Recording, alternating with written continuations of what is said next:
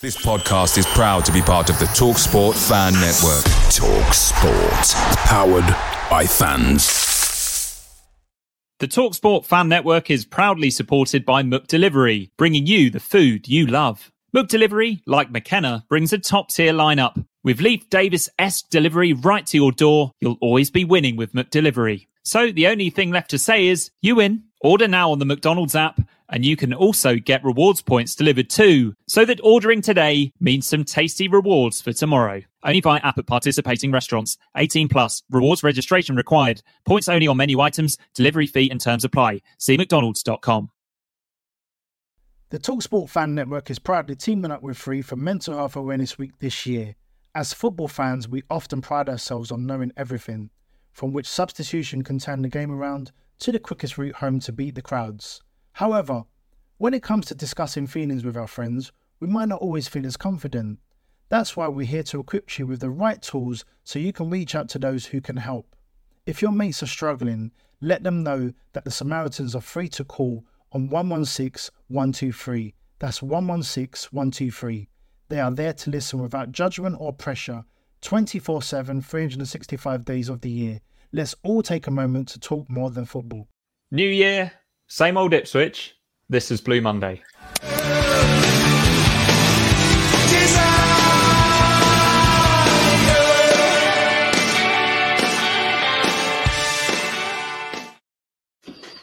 Hello and welcome to the Blue Monday podcast, covering all things Ipswich Town since 2017. My name is Mikey Penty-Smith, and joining me for this, the first show of 2023, is Joe Fairs and Craig Finbow. How are you both? Good, thank you, mate. Yep, very good. Happy New Year to you. Happy New Year to everybody. Yep, same. Good, yep. Getting ready to go. Sort of had a sort of half day back at work today, working myself back into the swing of things, and now ready to go for the new year. And ever on point with your shirts in the background there, Joe? Yep, well, the 23 on the Andre Giselle shirt, there's a good reason for that, which I'm sure you'll come on to later, is the 23% discount in the Blue Monday merch store. So that is why that is up.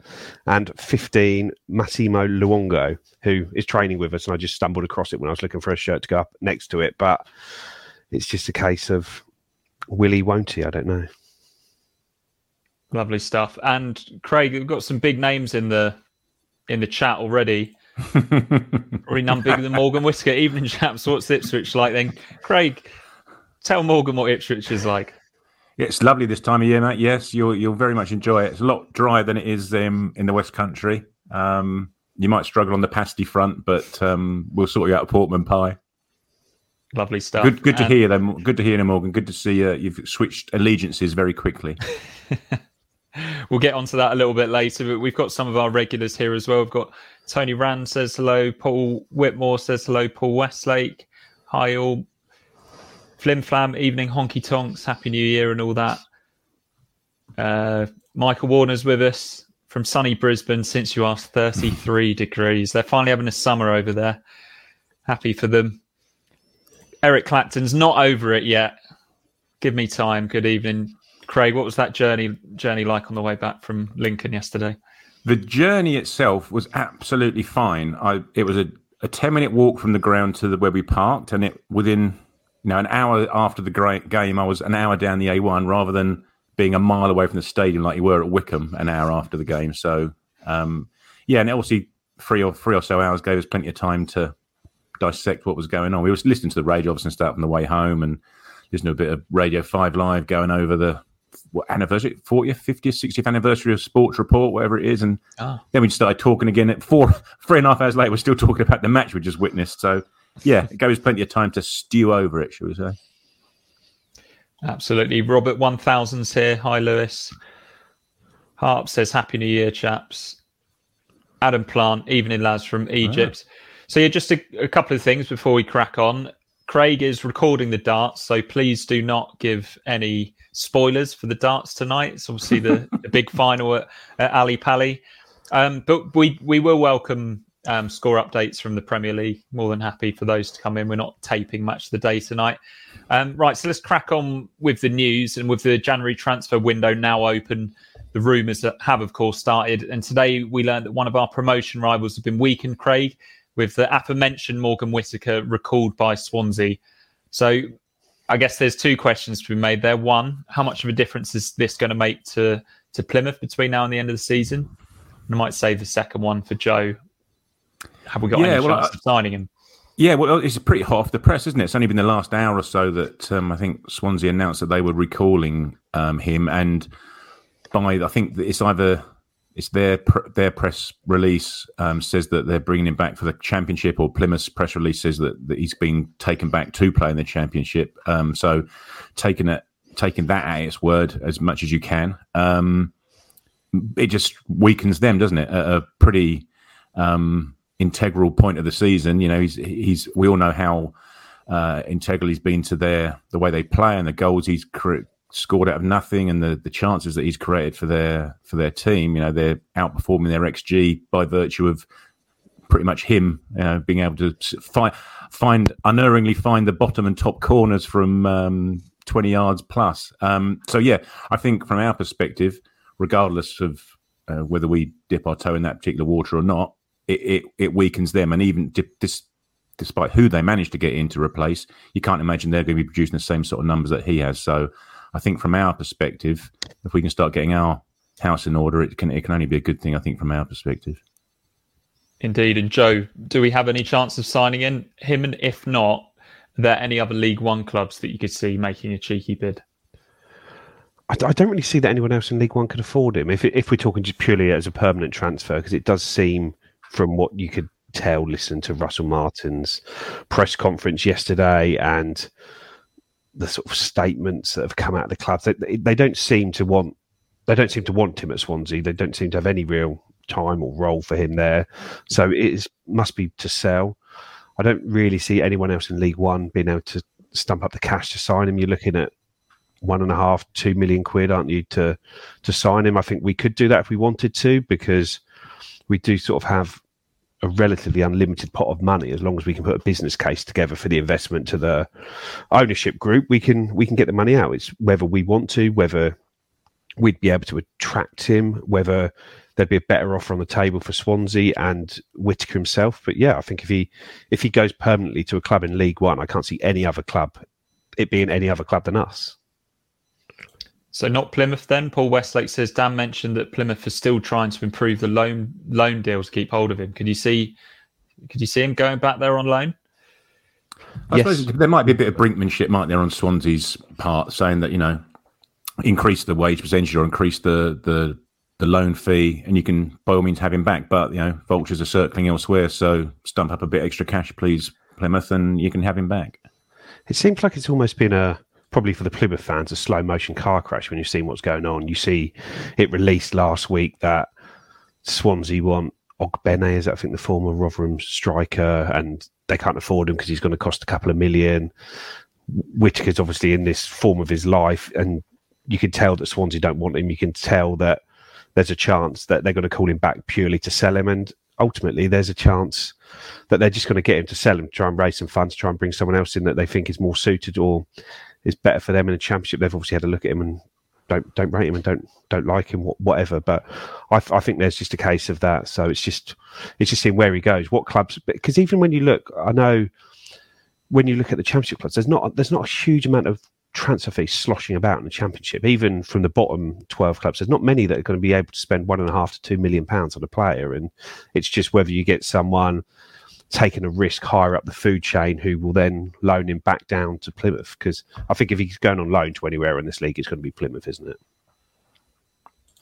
Indeed. Graham Burns says he feels sorry for Whittaker. Do you think it would be a difficult one for him psychologically if he was to sign for Ipswich, or do you think that he'd just see the new challenge for what it is and get on with it? Well, he's put out a statement himself, hasn't he, on Instagram, whatever it was, and he's pretty emotional in it and pretty gutted that he was having to leave. You know, if you take it at face value. So, yeah, there may be an element of that. And as someone mentioned, I think it was on Telegram group, saying that, you know, we've made it clear that we only want players who are desperate to play for Ipswich. Well, he's probably not. He's pretty desperate to play for Plymouth, not necessarily Ipswich. So yeah, we'll see. We'll see what happens. We don't know, do we? We can say all we can do at the moment is take things at face value, and all we know for sure is that currently, for at least the FA Cup game, Plymouth will be weakened. Well, they're not playing the FA Cup, they're out, aren't they?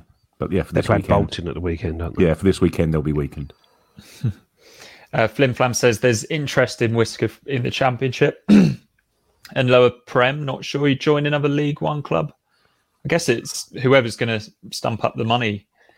Yeah, offering the best deal, offering the best deal, isn't it? And yeah, there's different League One clubs, isn't there? If you look at us, we're a club which looks like it's got a very high ceiling at the moment, or because, for example, someone like Rotherham are not going to be able to beat him to our signature, despite being in the division above us. But if somebody like, I don't know, one of the top Championship teams comes in for him, yeah, they're easily going to be able to beat us to him. And it's just that. It's whether it's talking about interest in him. There's a big difference between interest and actually putting that money on the table and structuring a deal in the way that Swansea want. I say Swansea still owe us a significant amount of money for the sell-ons for the Flynn Downs transfer. But yeah, that's what Carl Brooks says. We did Swansea a favour by selling them Downs at a decent price. They did extremely well out of that deal. Hopefully they'll do the same for us. But they must still owe us $1.5 million from the percentage sell-on from when they've sold them to West Ham. So there's a lot of links between the clubs which could make it happen. But I know if you put a gun to my head now, I'd expect a team higher up the food chain to pick him up. And from his perspective, if he can join even a mid-table Championship club, he's then already in the Championship guaranteed, rather than joining us and tossing a coin, but he doesn't know where he's going to be in there next year. No, it's his career at the end of the day as well, isn't it? But he's obviously not wanted at Swansea. So if there's only one offer on the table that suits him and it's Ipswich, and we're prepared to pay him probably more than he's on at Swansea and give him a 3-4 year contract, then that faith showing in him is going to be enough to make you want to be here, isn't it? And because he obviously doesn't want to be at Swansea anymore. Nathan Hall, thank you very much. Happy New Year, everyone. That's Nathan over in Melbourne. Thanks for that. Let's move on to one of the other ongoing transfer rumours, and that's Peterborough's Jack Taylor. So apparently, according to TWTD, that move is still active. Is this the more likely of the two, do you think, Craig? I think if Phil says it's still ongoing, then yeah, you can take it to the bank, I think. And it's somewhere we need strengthening as well, isn't it? For sure. There and strikers, obviously, the two obvious places. We're two central midfielders down, Ball and Kamara. So yeah, we need one, if not two, central midfielders. And he's the type, the age, the demographic of the sort of player that they're looking to hang their hat on, isn't it? One that you can get value from. He's going to increase in value, you'd hope, and again hope that as and when we do get promoted, he'll help you progress and grow with the club and progress.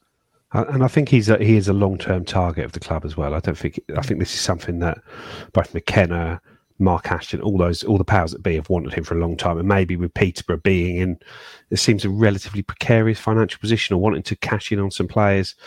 Now, if your long-term targets become available at a good price, you do what you can to snap them up. And I think that's what's happening with Taylor in this window. Yeah, indeed. And ITFC Tweedy says if Luongo was coming in, it would have been announced by now, potentially a backup option if we don't get Taylor. Do you see anything in that, Joe? Yeah, that's what I'd have expected. He was training with this. That was sort of a good 2 weeks ago. He was training with us, wasn't it? And before Christmas, and I know he's got a bit of time left on his Middlesbrough contract, but if he was signing, he'd be here now. Well, if he was a number one target and was signing, he'd be here now. It might be that we just hold him fire on it a little bit, or maybe he's holding fire on it. I say there's two parts to sign on this, but if it was a nailed on signing, it'd be done by now. And so the fact it means that it's both club and player will exploring their options elsewhere, I'd imagine. I'm surprised it hasn't been done, to be honest. It seems a relatively obvious deal to do. Even it's only ever going to be for 6 months anyway, so it's not going to cost you multi-millions of pounds to get done. It's covering position we need covered. It's immediacy. He could be done on the 1st of January. He's been with us. He knows us. He knows McKenna from way back. So yeah, it seems a strange one that we wouldn't have got done, regardless if we still after or do get Taylor. Flim Flam asks, Jack Marriott's been told he can leave Peterborough. What are your thoughts on that? And shall I chuck in as well that Connor Wickham has left Forest Green after his short spell there? Who's the more likely to come to Ipswich? Go on, Jay. I don't know, but I was just linking back to yesterday's game. I know we're not probably speaking about it in great detail, but when I saw the team yesterday, the one thing I noticed was when you don't have Connor Chaplin and Freddie Ladapo in the team, you are quite shot shy as a team, if that makes sense. In that, when you look at I've got the list here of the shots per 90 minutes of the game. Chaplin and Ladapo 3.81, and then John Jules, who's injured, but then it's Sam Morsey 2.08, Lee Evans 2.02, Marcus Harness 1.95, Caden Jackson 1.72, Wes Burns 1.71. So you've just got a lot of players in there that just don't take a lot of shots in the team.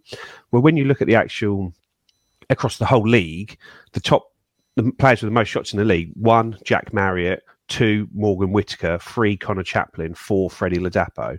So it's a case that I think Jack Marriott is the sort of player that fits what we need, a player who just all he does is just hang around the box looking sharp, trying to get shots away.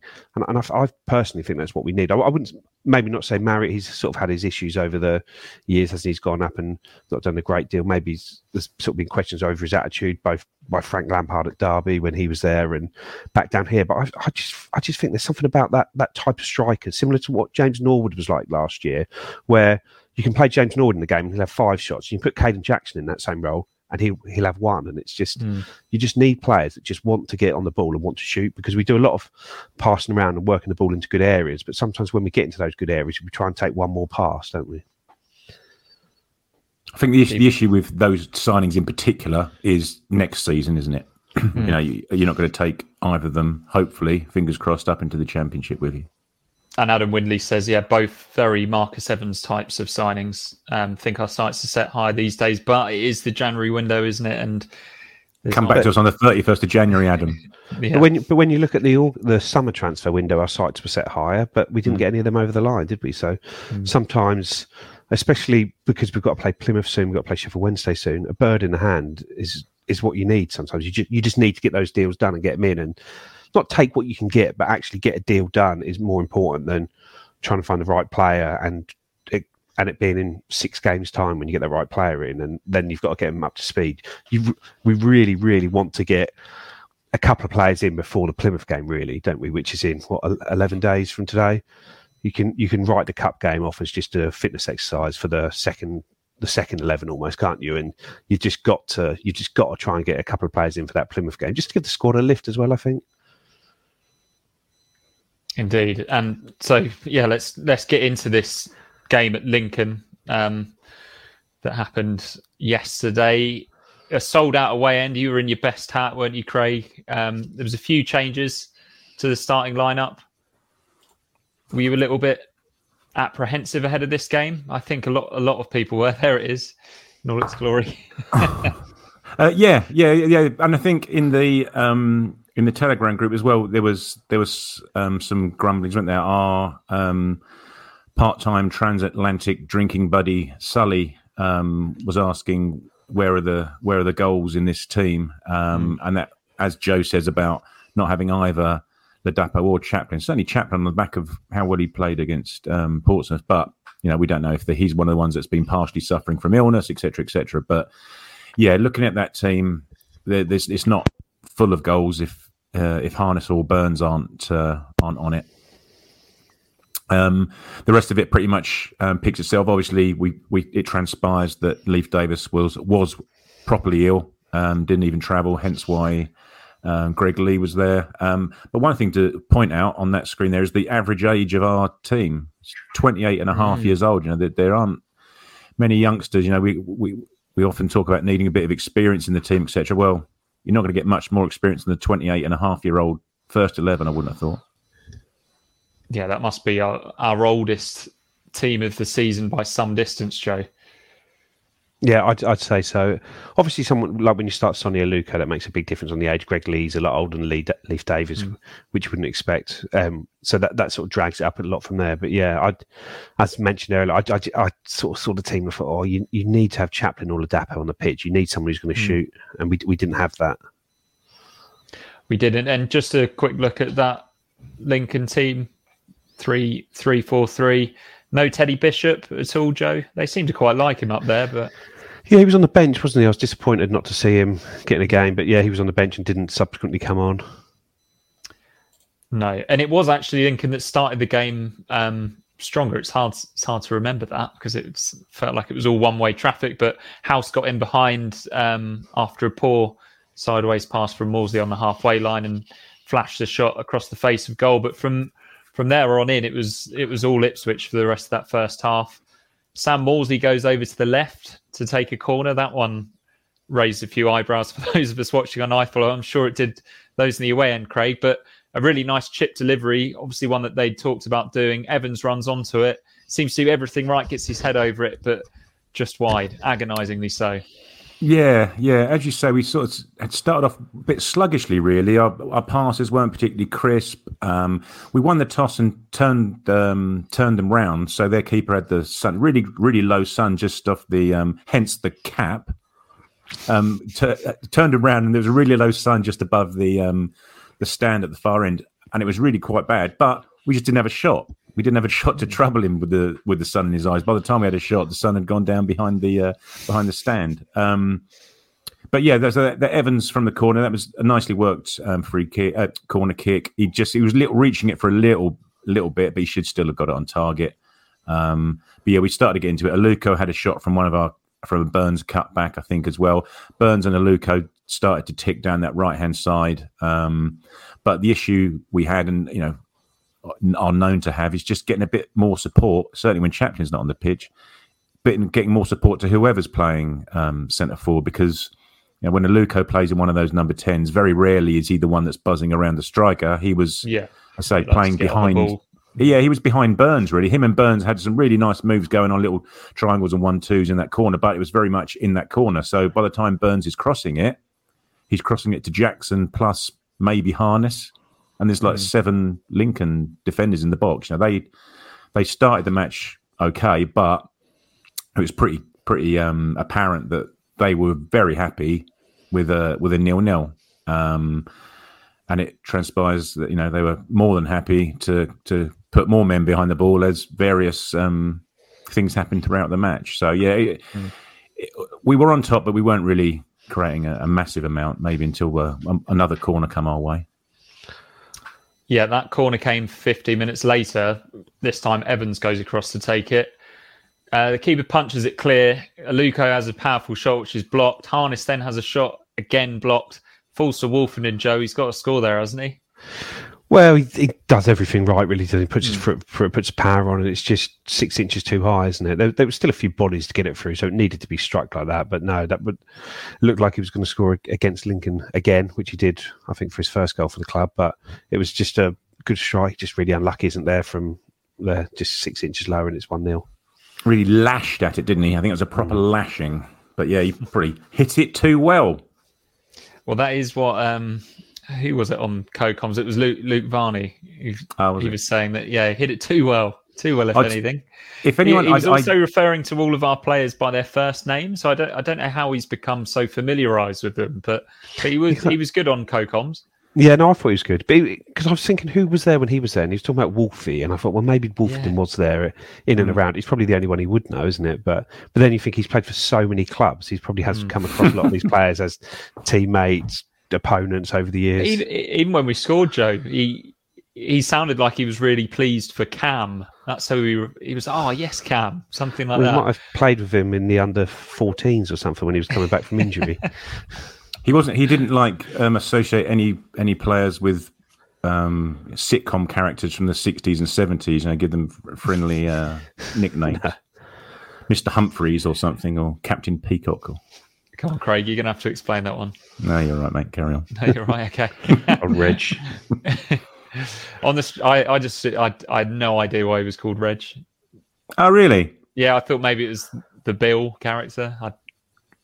No, it's on the buses, mate. It was a sitcom from the 60s and 70s, mate. It's of its time, shall we say? You don't see it repeated too much nowadays. But there was a guy on there called Reg Varney. He was one of the actors. I see. Makes perfect sense. Which is right in Mick McCarthy's era, shall we say? Yeah, perfect. On the stroke of half time, Harness has a goal ruled out for offside. With the angle of iFollow, you can't see that offside at all. They never showed a replay either, did they? Didn't show a replay. It didn't look it. I think was it him? I think Burns was offside when you're right in the corner. Yeah, It Burns was was given against. Yeah, I think it was. I think he was. I don't think he'd sort of got back from where he was when he'd lost the ball initially, sort of thing. I think he may have been offside. He's right down near us. But that was an example of that link up between Aluko and Burns working Yeah. really well, and then Harness getting across to the front post. It was a really nice goal, wasn't it? It was a shame that, alas, it was offside. 2 minutes later, Joe, finally some good luck and a big decision going our way when Jackson is sent off for Lincoln after Caden Jackson got in behind after a Morsley pass. What were your thoughts? What were your thoughts initially? I was watching with a mate. I sort of said it was an orange card. Would have been my view on it there, because he was the last man, but then there was someone coming across. But the angle Jackson was running at seemed to be taking him away from the guy coming across. So he looked like he'd get there. And so he looked like the man coming across wouldn't get there. But I think probably what swung it was just how cynical the challenge was, if that makes sense. It wasn't. There was no attempt made to play the ball. He knew he was totally the wrong side, and he was just taking him down so he didn't have a shot. But yeah, if it had been a yellow, I don't think there'd have been a huge uproar that it wasn't a red card. But like I say, I think it's one of those orange ones. Sometimes you get them, sometimes you don't. But I don't think it was another shocker of a decision or something totally out of nowhere going our way. I just think it was a bad tackle, and Jackson probably. Say O'Connor, I don't think he was getting over there, but. Yeah.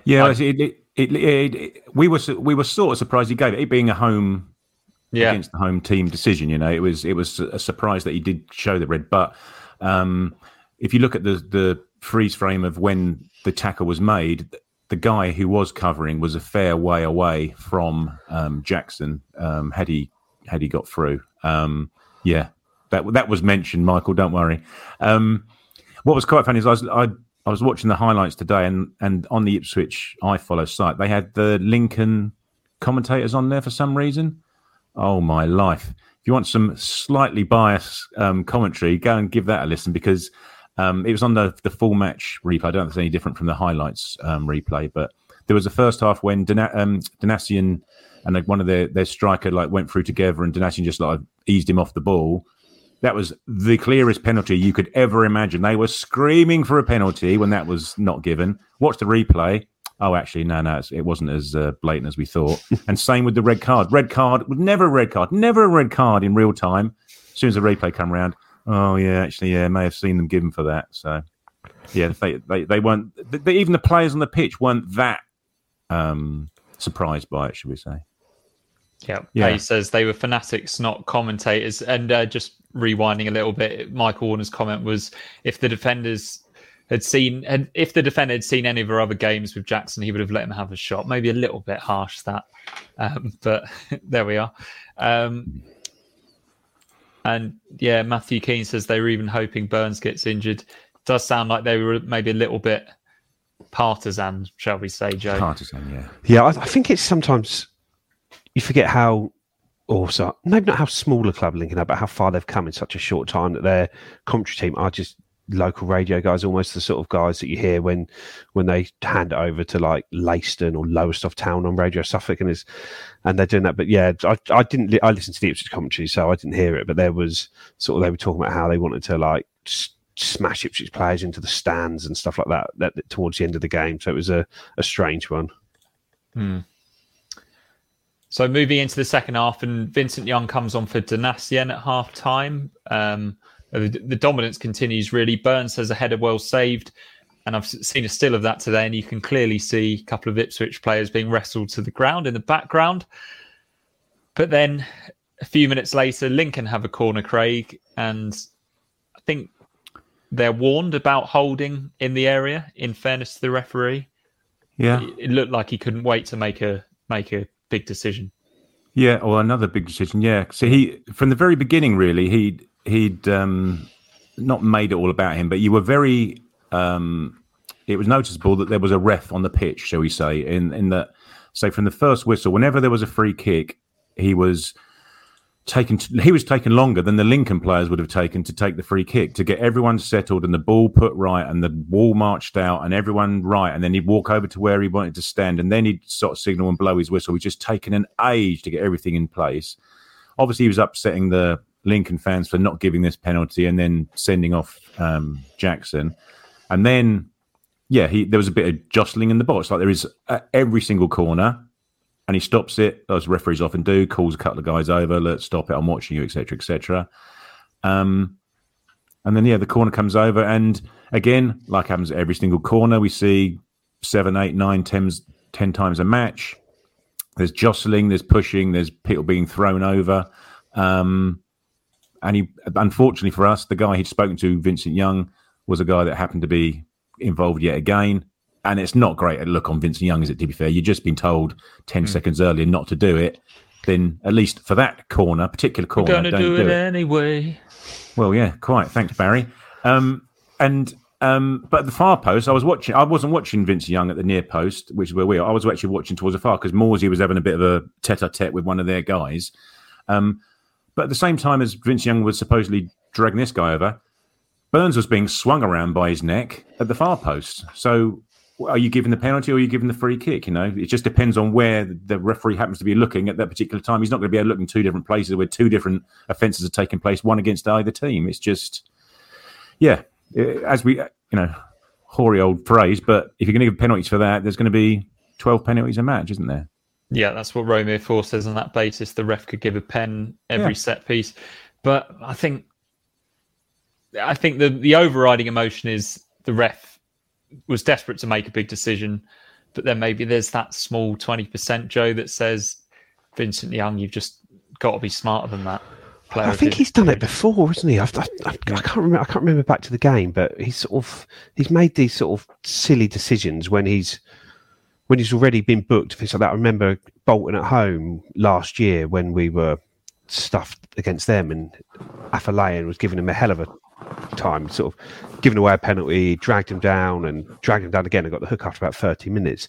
AFC Wimbledon away when he'd already been booked in the 93rd minute when you're 2-0 up, makes a stupid tackle to bring someone down and gets a second yellow card and sent off. And for someone who is a really intelligent footballer and a really intelligent guy, when you hear him sort of speak off the pitch, he does seem, I don't know, maybe it's because he's smaller, so he's always needed to rely on sort of physicality like that, but he's quite handsy at times, isn't he? And like I say, if the ref said something to you, you do need to just effectively avoid it for that corner because he's going to give it there. And I say we saw the photo from that Burns header. There's 3 fouls on that.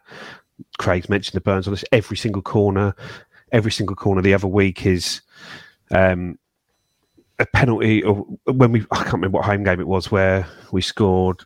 When Chaplin got 2 goals the other week and he hammered on home and one was sort of straight from what should have been a penalty. It was just that was the only chance for getting something out of the game, wasn't it? A goal from a penalty. They weren't going to create anything like that. And do that. And again, sort of people talk about McKenna after the game sort of being rattled by it. I think he's just massively, massively frustrated by this penalty record in the league where we've had 1 penalty at Portman Road this year, despite probably having quite literally 15 times as many touches in the box as the opposition, all the challenges flying in, all the appeals, and we don't seem to get anything. We've had all these penalties where people are getting dragged down. The players are telling the ref, look, watch what is going on, and we're not getting anything. And then the first penalty in one of our games that's awarded for something like that is against us, even though we have 10 times as many corners as the opposition and never get a penalty despite it being like this every time. I haven't looked at the stats yesterday. How many corners did we have compared to Lincoln? We probably had, well, I don't know, they had 3 corners and we probably had 8. And then the one that gets given is the one against us. So I don't know, maybe McKenna is trying to build a sort of an us against the world mentality, us against their mentality, but it is incredibly frustrating. We don't seem to get much on these penalties when we dominate these games. We don't. Blue Monday are delighted to be partnered with TalkSport Fan Network and NordVPN, giving you the best possible offering for browsing the internet securely. NordVPN opens up global streaming options for content not available in your region by switching your virtual location quicker than Wes Burns running down the wing. NordVPN acts like your cyber Sam Morsey whilst online, protecting your personal data and sensitive info like passwords and credit card details from falling into the wrong hands. For about the price of an ITFC match program a month or a Blue Monday Telegram subscription, you can get yourself a NordVPN account which can be used across 6 different devices. If you need to rapidly change direction like Amari Hutchinson, there's a 30-day money-back guarantee. To get the best discount off your NordVPN plan, go to nordvpn.com/Blue Monday or click the link in the podcast or YouTube subscription to be taken straight there, supporting us here at Blue Monday in the process. Away days are great, but there's nothing quite like home comforts. The same goes for McDonald's. Maximise your home advantage with McDelivery. You in? Order now on the McDonald's app. At participating restaurants, 18 plus, serving times, delivery fee and terms apply. See mcdonalds.com. The TalkSport Fan Network is proudly teaming up with Free for Mental Health Awareness Week this year. We understand that the journey as a supporter isn't always smooth sailing, but rest assured you're not alone. There's a vast network of fellow fans who share your passion and may be experiencing similar challenges. Honesty is key in any relationship. If your friend asks you how you are feeling, tell them honestly. If you're going through a difficult time, let them know. Opening up about how you are feeling can really make a difference. After all, they are your mates for a reason. Let's all take a moment to talk more than football. Fortunately for us, though, David Bergen is a lot more generous towards us. He's sent us five €5. Happy New Year to you, David. Thanks for joining us this evening, as always. So McKenna, after the goal went in, makes this triple sub. I imagine he was probably close to making this sub anyway. They were all dressed and ready to come on. They were already ready to come on, were they, Craig? Okay. Yeah. So it's Chaplin, Edwards and Adapo coming on for Harness, Luco and Jackson. I thought Luco had a fantastic game. It was a shame that he had to come off. Chaplin immediately involved. There's a powerful shot on the turn. Just shows what we were missing, Joe, that shooting instinct. As soon as he got the ball, wasn't even really in a shooting position, was it? The ball was underneath him and he's managed to get a shot in. Keeper tips it over. Referee gives a goal kick, of course. Humphreys then comes on for Burns, Joe, and he makes quite the impression. Yeah, well, he's obviously only coming on because Burns was injured. I think if Burns was fit, he'd have stayed on, but maybe linked with his illness. But he'd been down twice for treatment at this point. And then Humphreys came on and played in a really sort of advanced 10 role. I think it's the third time we've seen him do that after, I think, against Charlton at the back end of last season when he came on, played there, Bracknell in the Cup. He's played there and really great instinct shown. But again, Chaplin gets the ball and his first thought is just take a touch, turn and just put a delicious ball into the box, isn't it? When you see it goes there, it's just in that sort of corridor of uncertainty. The keeper can't come and get it. It's over the top of the defender, and Humphreys goes in, and he's just got to help the ball on, doesn't he? You can't sort of try and overcommit to these things. He just has to help the ball on and does brilliant. Just flicks it into the corner. The keeper's got absolutely no chance, and great header. And sort of, you know what he's like. He's very professional, isn't he? Straight up, gets the ball, runs it back. The game's there to be won, and we do go on and try and win the game. But no, I thought that was a really good goal, really smart from Chaplin, really good finish from Humphreys. And just fantastic timing from Humphreys as well, Craig. Just the ability to not only make the run, but also connect with the ball at the perfect moment to direct it in. It's not an easy skill. Yeah, that's right. If you watch the replay, he sort of ghosts in from the right, almost playing as a centre forward where he ends up, isn't it? And as you say, he got just the right amount of contact on the ball to deflect it in rather than go with it. And probably if he'd got a better contact, it'd have been straight at the goalkeeper, wouldn't it? Or certainly more central down the goal. Just a quick one in regards to the substitutions. I just wonder, because as I said at the beginning, that the Lincoln were very much there for the 0-0. Yeah, they were more than happy with the draw. As soon as they go down to 10 men, they're going to be sticking everyone behind the ball. As soon as they go 1-0 up and down to 10 men, there's no way in the world they're going to be coming anywhere out of their 18-yard box. I just wondered whether, instead of replacing your front three with another front three, if there's any scope to keep a Luco on the pitch. Just to, do you know what I mean? Instead of just going like for like, can we just forego Evans, or can we forego Burgess or something? Just make it change. Do they then get in each other's way a little bit, potentially? We'll never know, will we? We'll never know. But it's just to have another attacking body on the pitch rather than just trying to do the same thing. And because we were, just huffing and puffing away, we were very, very, very. We were relatively easy to defend against yesterday by virtue of just playing the way that we play. It's methodical, it's steady. We know exactly how we play. Opposition now know exactly how we play, and they just won't provide us with the space in that final third. So we need someone just to conjure something up out of nothing. the throw-ins were annoying me a little bit yesterday. You get a throw-in down to the 18-yard box, and within 2 passes, it's back with Walton. I know we try and keep the ball in play, don't we? As soon as we got a throw-in, we take it quickly. As soon as we've got a free kick, we take it quickly. Well, the purpose of that, I would have thought, is to get at the opposition before they get a chance to settle. Well, you're sort of negating that by hitting it all the way back to the goalkeeper. It's a perfect opportunity for getting them to settle, and they won't be venturing too far from 30 yards from their own goal. We just didn't really up the tempo at all yesterday, or we're not in the business of creating chaos, are we? We haven't got Hadmi on the bench or anything like that. Ladapa didn't really do too much. I think once Chaplin came on, he was the one that gave us that.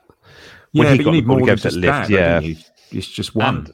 And Humphreys as well when he came on a little bit later. But I thought our worst period of the game is this period we're now getting into when it was 1-1. We then suddenly started pumping long balls forward and rushing. And there's really dodgy angled passes, wasn't it? Where when you overhit, then they go off for a goal kick and just waste so much time, don't they? As opposed to sort of just being intercepted or doing stuff like that. There was a lot of balls, Morsey and Evans especially, just constantly playing those balls to no one, really.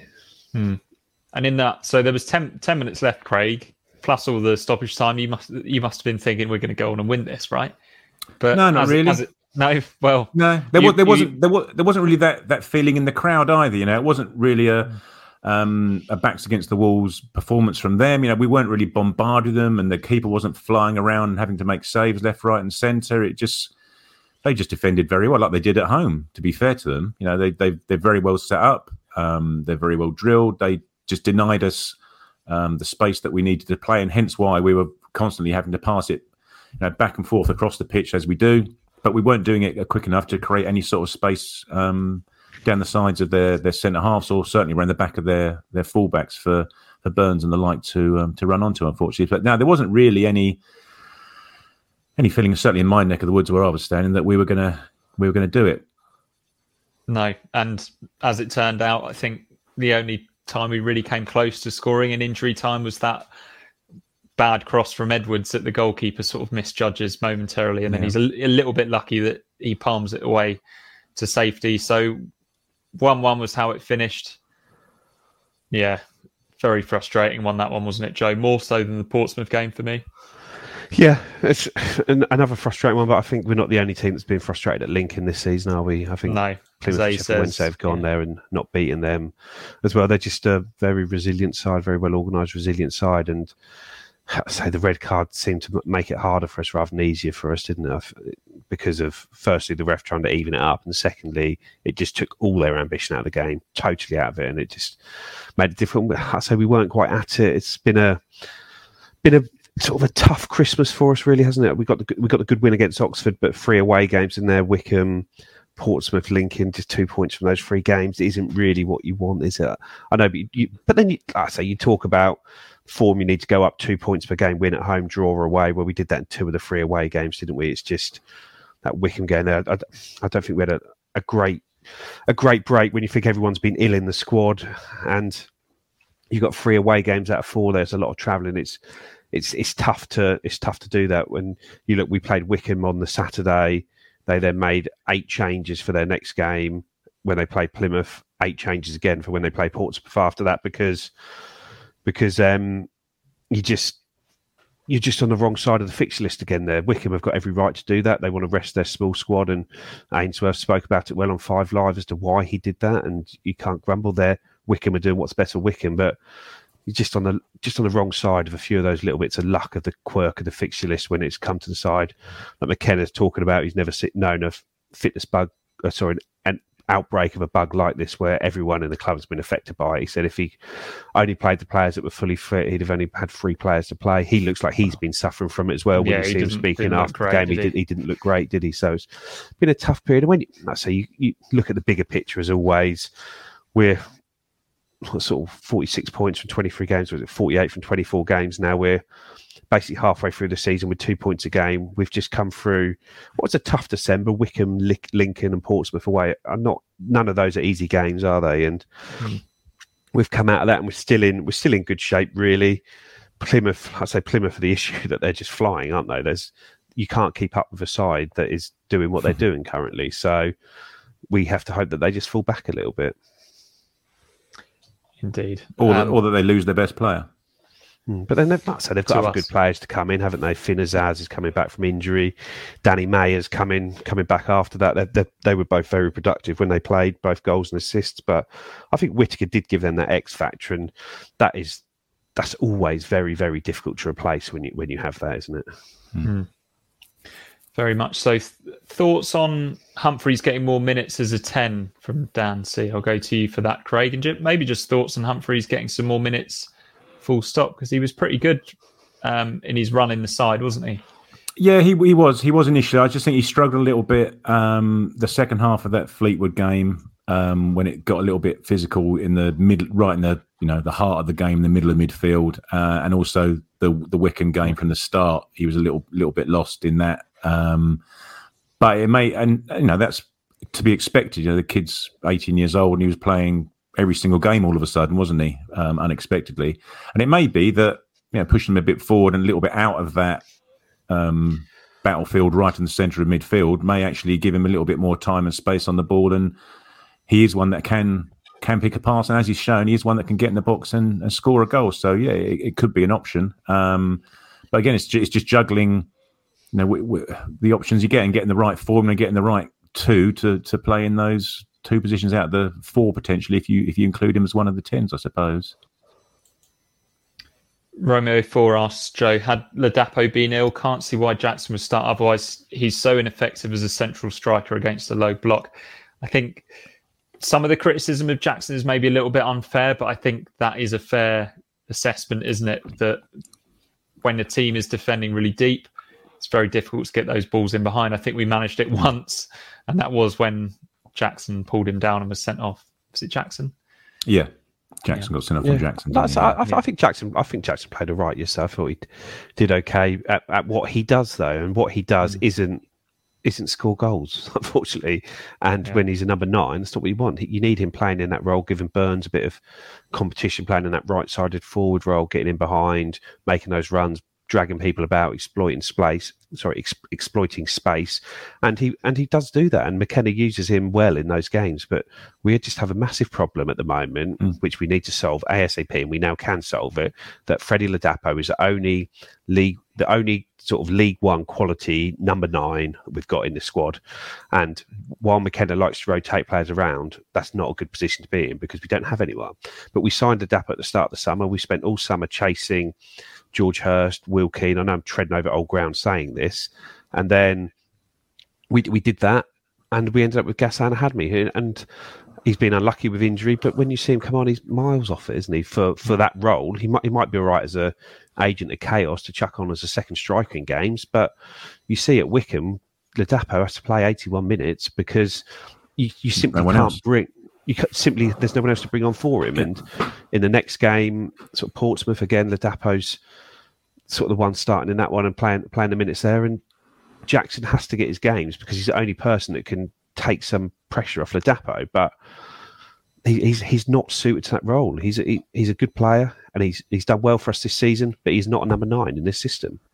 This is exactly the same. We were having this conversation ourselves is about Ladapo starting games or necessarily come on as a sub. You can't, in an ideal world, surely we've got the way that we play and it's with a Ladapo type striker as your number 9. As Joe says, if he's playing for 70 minutes or if he's coming on, in an ideal world, you just want to swap like for like, don't you? You're playing well, the system's working with your number 9. Why would you choose to replace a Ladapo type number 9 with a Jackson type number 9? You wouldn't, unless the other teams really choice. Yeah, that's what I'm saying. But you wouldn't choose to do it if you did. You just bring on a like-for-like replacement, keep going as you are, and just keep playing well as you had been for the previous 70 minutes, rather than have to completely change the way that you're playing because the guy that you're bringing on runs channels rather than holds the ball up and back to goal. Yeah. Just to chuck a positive comment in from Dan C here. Burgess hit a couple of lovely long crossfield diagonal passes yesterday. He's come on leaps and bounds in recent weeks, isn't he? He's a guaranteed starter, isn't he? And he did. He fed some lovely balls into Harness in the Oxford game as well. To be fair, in that channel, that left hand channel, it just makes us look so much more balanced. Having a left footed player on the left side just makes you look so much more balanced. The guy hasn't got to come back in on his right and push everything into the centre of the pitch. He pinged a couple of balls out to Burns, who's winning his headers out there, and actually that was one of the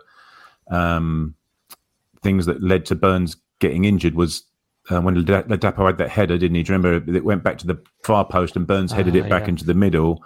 That was one of the things that I think whether he jarred it as he jarred his leg or his knee or whatever as he landed, but he was on the floor after that, head back to Ladapo to tamely head it to their goalkeeper, unfortunately.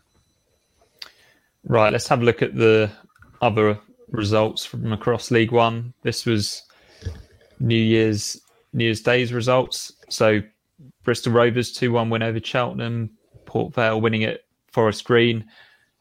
I think it was Rich who said last time we were on that Burton have picked up, but 5-0 defeat away at Morecambe.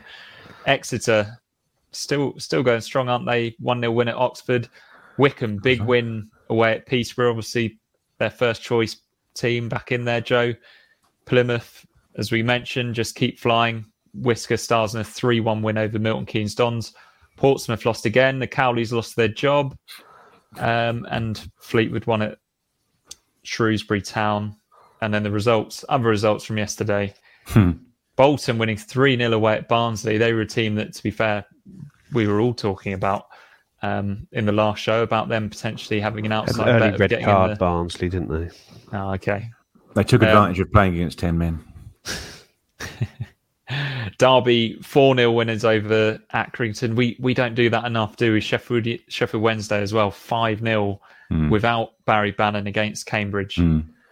That was one of the things that even at half time, when you're looking at the half time results, I think Wednesday were 2-0 up and the other two were 3-0 up at half time. You think, crikey, we've been plodding away here just to get a 0-0. But we were full of hope. 45 minutes against 10 men would be fine. Yeah. This is how the table looks at this stage. I think we'd have taken this at the start of the season, wouldn't we? But maybe not at the start of this festive period, Joe. Yeah, it's just, you look at the Greens against Plymouth and Sheffield Wednesday, and it's 4 in a row for Plymouth, 3 in a row for Sheffield Wednesday, and that's just pulled them away from us, isn't it? And we're going to have to do that over our next 4 and continue to keep doing that. But 50 points, 25 games, 47 goals. I think we'd have all taken that at the start of the season, so we just need to make sure we just keep going, really. There's not much more we can do. Like I say, I think there's a bit of deflation yesterday when you see it, and sort of our recent form maybe over the last sort of month or so. But when you look at the injuries we've had over that time, the illnesses in the camp, we've got a chance to refresh the squad now, and I'm sure we will take every opportunity to do that, and we'll just carry on, and we just got to keep carrying on, going along at 2 points a game and get ourselves up to 90, 92 points and keep everything crossed that that's going to be enough, isn't it? But if you get 90, 92 points and don't get promoted, you just have to lick your wounds, go into playoffs, and then hopefully get up that way. And if you don't, you haven't really done much wrong, have you? But there. Is it a 3-horse race for you, Craig? Paul Westlake says Derby looking good. Yeah, I think so at the moment, because as we found out last year, and it doesn't matter how well you do if the teams above you maintain the form that they've had for the first half of the season, does it? It doesn't matter if you're getting 2.1 points a game. If they're getting 2 points a game, it's going to take 10 games for you to catch them up, and there just simply may not be enough time. If Christ, as Joe says, if Plymouth, Sheffield Wednesday, and ourselves keep up the rate of scoring as we are at the moment, it's going to be a struggle for anybody to catch us, because by virtue of them having to get so many more points than us to catch us and overtake us. So I wouldn't have currently thought so.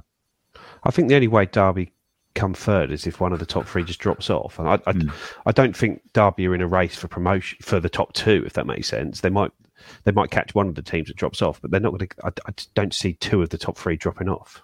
Yeah. Romeo Force says shame about the Cowleys. No.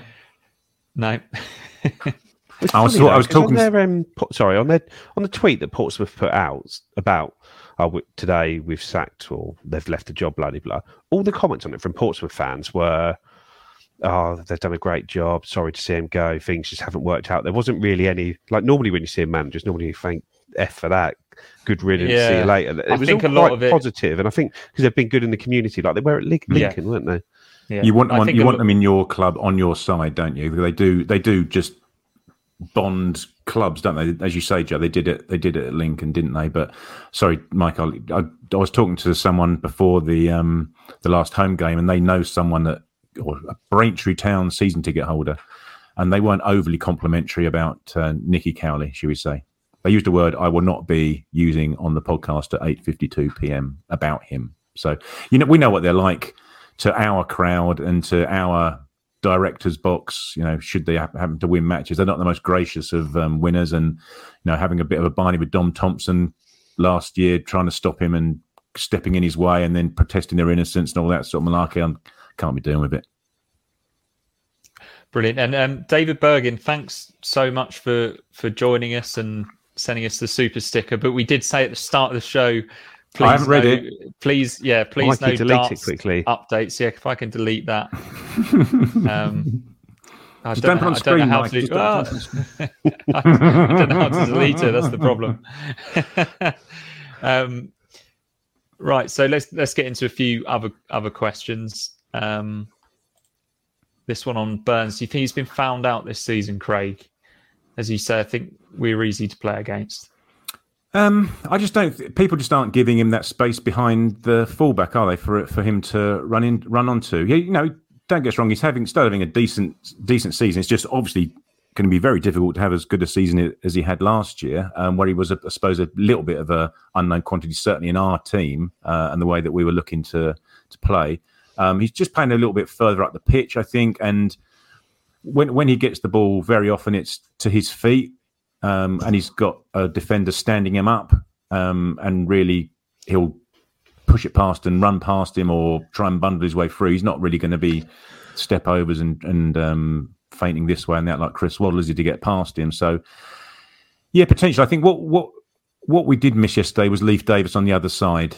I think that really showed how much of an attacking threat he is, because for what good Greg Lee will do you in terms of giving you a bit more physical presence and winning all these back post duels and things like that. When he goes forward, he's obviously patently not as good as Leif Davis is, and we missed that. There were times where he had the ball down the far left and was cutting back and passing it back rather than looking to take a man on and whip across in like Leif Davis has been doing on a very, very regular basis, hasn't he, for the last couple of months. Indeed, yeah, Leif Davis a big miss. Carl Brooks thinks we also miss Tyrese John Jules. Felt like he was getting better as time went on. I always thought he could change the game. We don't have that option off the bench at the moment, Joe, do we? No, and I think it's true that John Jules was starting to sort of come into his own a bit now. He seemed quite settled. He was playing the two roles well, both when he was playing as a 10 and when he was playing as a 9. It was almost becoming the sort of go-to striker in the tougher games we were having. It was generally him that was starting, Ladapo that was starting on the bench, wasn't it? When you look back at it, and it's just really frustrating that he's got it's a real long-term injury, really, isn't it? Talking like early March, aren't they, on it? So he will be back, but we need someone in to replace him before he's back, if that makes sense. Yeah, absolutely. That's probably the number one target, would you say, in the position-wise in the transfer window? A, B, and C for me, the target. Yeah. So, yeah, I suppose if we only make one signing and it's a decent forward, it's been a positive transfer window. Yeah, because you can argue very well that we are covered elsewhere in all the other positions. So maybe the centre midfield's a little bit light, but then if you've got Luongo hopefully hanging around, then it's one you can get done quickly if you need to. But yeah, crikey, we're just crying out for a centre forward of some stature. So as I said it's not going to be Evan Ferguson by the looks of things. No, I did wonder that when he was on the bench and come on and people started today. Yeah, exactly. Crikey, that's that Kai Bosch. And Phil seemed pretty confident about that, didn't he? That was going to happen. But I would just really like to know and I called it yesterday, a stellar centre forward, a proper top League One striker or even bottom Championship League League One striker would do in this formation, because we just haven't had a chance to see it happen. Any suggestions on it? Any thoughts on who you'd like to see? I don't know. Yeah, let's have some names in the live chat then while we plug our merch, which from tomorrow, I'm not sure for how long, it might just be for the rest of January is... Oh, yeah, sorry. I wonder what you're doing there, Joe. 23% off from tomorrow. So I've got a long sleeve T-shirt. I think, Craig, you're going to get yourself a hoodie, aren't you? The hoodies a hoodie. Are really good. There's dog bandanas, as you always bring up, Craig. Seems like the perfect gift. Joe, have you got any yet? Yeah, I've got a nice T-shirt, nice cotton T-shirt, which I wear quite frequently. Have I got it on now? No, I don't think so, because it's grey. I've got red on. I've got the one on the top row. Yeah, there we are. There's a few examples. And the pre-match show will be back on Friday morning, I believe. I think there's going to be a pre-record for this one. It's Rotherham in the FA Cup. It's going to be Benjamin Bloom giving his expert analysis on Rotherham with Seb Friday morning. And then the flagship will be back live next Sunday. And that's going to be Rich, David Diamond and yourself, Joe. So you're going to be rested for the rest of the week, Craig, ahead of a busy January. That's it, mate. Yeah, no, we're now back. I've had my little Christmas break. I'm now back into full taxi mode on Sundays. So yeah, I shall be sitting in a sports hall somewhere watching Leather on Willow and listening and watching the pod. And watching the pod, of course. So, gents, just before we go, let's dip back into this chat and see if there's any names coming up. Clark Harris. There was a rumour of him going somewhere in the Championship. Sunderland, wasn't it? Sunderland there was a linked to him today, wasn't there? Because they've obviously lost. Old mate Sims has gone back to Everton, hasn't he? So they're looking for a striker. David W says Drogba rejuvenated. Chef Kikuchi would do me rejuvenated. Shankland at Hearts would be my choice from A. I know we have watched a few games up in Scotland, but I don't know. I don't think. I'm sure it's a sort of Eastern European sounding name for a striker we're looking at up there, but I can't remember it. Just as a comparison, Matt Penny's playing like Roberto Carlos up there at the moment in the Scottish League, so let's just give levels. Carl Brooks says he'd like to see us sign Aaron Collins, thinks he looks a handful. He's playing both as a 9 and a 10 for Rovers, presumably that's Bristol Rovers. Yeah, I wonder if, because obviously Dane Scarlett is a player that Kieran McKenna rated highly, who was at Portsmouth under the Cowleys, whether there's any chance he goes back and comes here. I don't know. What Portsmouth fans don't seem overly enamoured by him, but when you hear Kieran McKenna talk about him, who described him as one of the best young strikers in the world, not the country, not Europe, the world. And he's looked good in the 2 games against us at Portman Road. I wasn't able to watch the game against Portsmouth at Fratton Park, so I don't know how he played there or if he played there. But yeah, he's a player with his movement, which looks very good in our system. That could be a good fit there. Is he someone that we could look at? Obviously, Morgan Whittaker's a name which we've spoken about plenty at the start of the pod. George Hurst looks like he's going to be recalled from Blackburn to go back to Leicester. Is he someone we go back in for again? As we chased him for a lot of the summer, Johnson Clark Harris, Aaron Collins, the old Ipswich pair, or the old Ipswich trio, Connor Wickham, Macaulay Bonne, Jack Marriott. Jordan Rhodes. Jordan Rhodes is a player that we've spoken to, according to TWTD earlier. They released that before the window. Jordan Rhodes was someone we'd spoken to, but he's scoring again at Huddersfield. But does he want to get out there? Does he want to move back down here? I don't know where his home is. I know we got married down in Ipswich because had a friend to go to the wedding. So they're still, maybe him and his wife are still based down here. I don't know, or live up there and they want to come back here. There's a lot of players there. Evan Ferguson, who's starting for Brighton, but if they sign 3 players and next week he's available again. Yeah. Dan's just mentioned Tom Cannon available from Everton, who's, I think Sheffield Wednesday might be the side going after him at the moment. So there's a lot of players out there, but and as you say, Joe, that's going to come from that list I've just said there, but probably there's not many more outside there, is there? But as you say, Joe, we don't know what the Premier League clubs will be doing about recalling their players that aren't getting time or want to send them out somewhere else in January. As you say about Scarlett, it may be that Tottenham think, well, hang on a second, he's not getting many minutes there. We don't know who the next manager is going to be. We know he'll be coached well and play minutes at Ipswich. Just drag him back and put him somewhere else. You don't know. Next couple of weeks, it may be a little bit clearer as to who's available in that little sphere of player, if you know what I mean. Lovely stuff. It's been a little bit doom and gloom at times tonight, gents, hasn't it? Obviously, a really frustrating result against Lincoln. Quite a frustrating one at Portsmouth as well. But overall, we're pretty happy with the way things are, aren't we? We're spoilt these days, albeit in League One. Yeah. It is difficult though, isn't it? It's difficult when you go to these matches and you see us play and you look at the stats and you're coming away and you know damn well you come against all these teams. We'll include Wickham in this, and they've got no intention really of winning the match.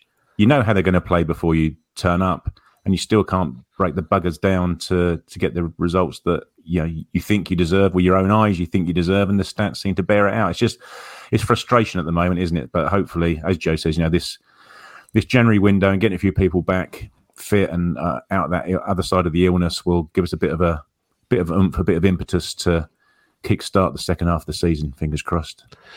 And I think we have to remember that McKenna is a rookie manager, and it's not so much he's a rookie in the game, but he spent his career in like the Champions League coaching those sort of players. I'm sure he's watched League One games in the past and done that, but he's not, maybe when he's tracking young players on loan, but he's now been in the sort of the mud with League One for a year now. So you could tell from when we started to see, when he came in and we had that first 6 months with him, there was a real profile for the sort of players he wanted to sign in the summer. And it's sort of those which have sort of the supreme quality, or those who are just hardened, senior, experienced pros who know how to play in this league. He's got another 6 months experience in this league, and he's going to know even more what sort of players he needs to get out of League One. It's not an easy league to get out of. Over to you, Mark Ashton. Over to you, Mark Ashton. But yeah, thanks everyone for watching. Do drop us a like on YouTube. Make sure you're subscribing as well. Check out the merch store from tomorrow, 23% off. There's some great January bargains to be had there. Any final words from you two before we go? Over to you, Mark Ashton. Yeah, over to you, Mark Ashton.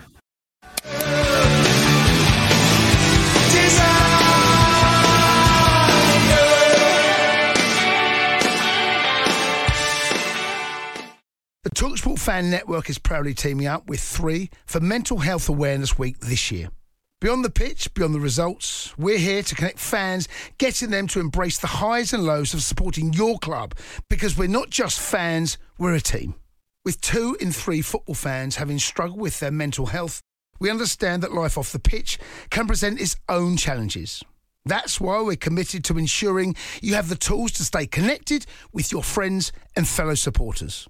Take a moment to connect with your mates. A simple text or an open conversation can make a world of difference. And if they don't respond right away, don't hesitate to follow up. Let's all take a moment to talk more than football. It's the promotion run-in. Everyone is gathered round to watch. The McNuggets share boxes are there, offering much-needed distraction. Your mate's already been booked for double dipping, but in you swoop to steal the last nugget and claim all 3 points. Oh, and there is the Harry Clark fist pump to celebrate. Order McDelivery now on the McDonald's app. You in at participating restaurants. This podcast is proud to be part of the TalkSport Fan Network. TalkSport. Powered by fans.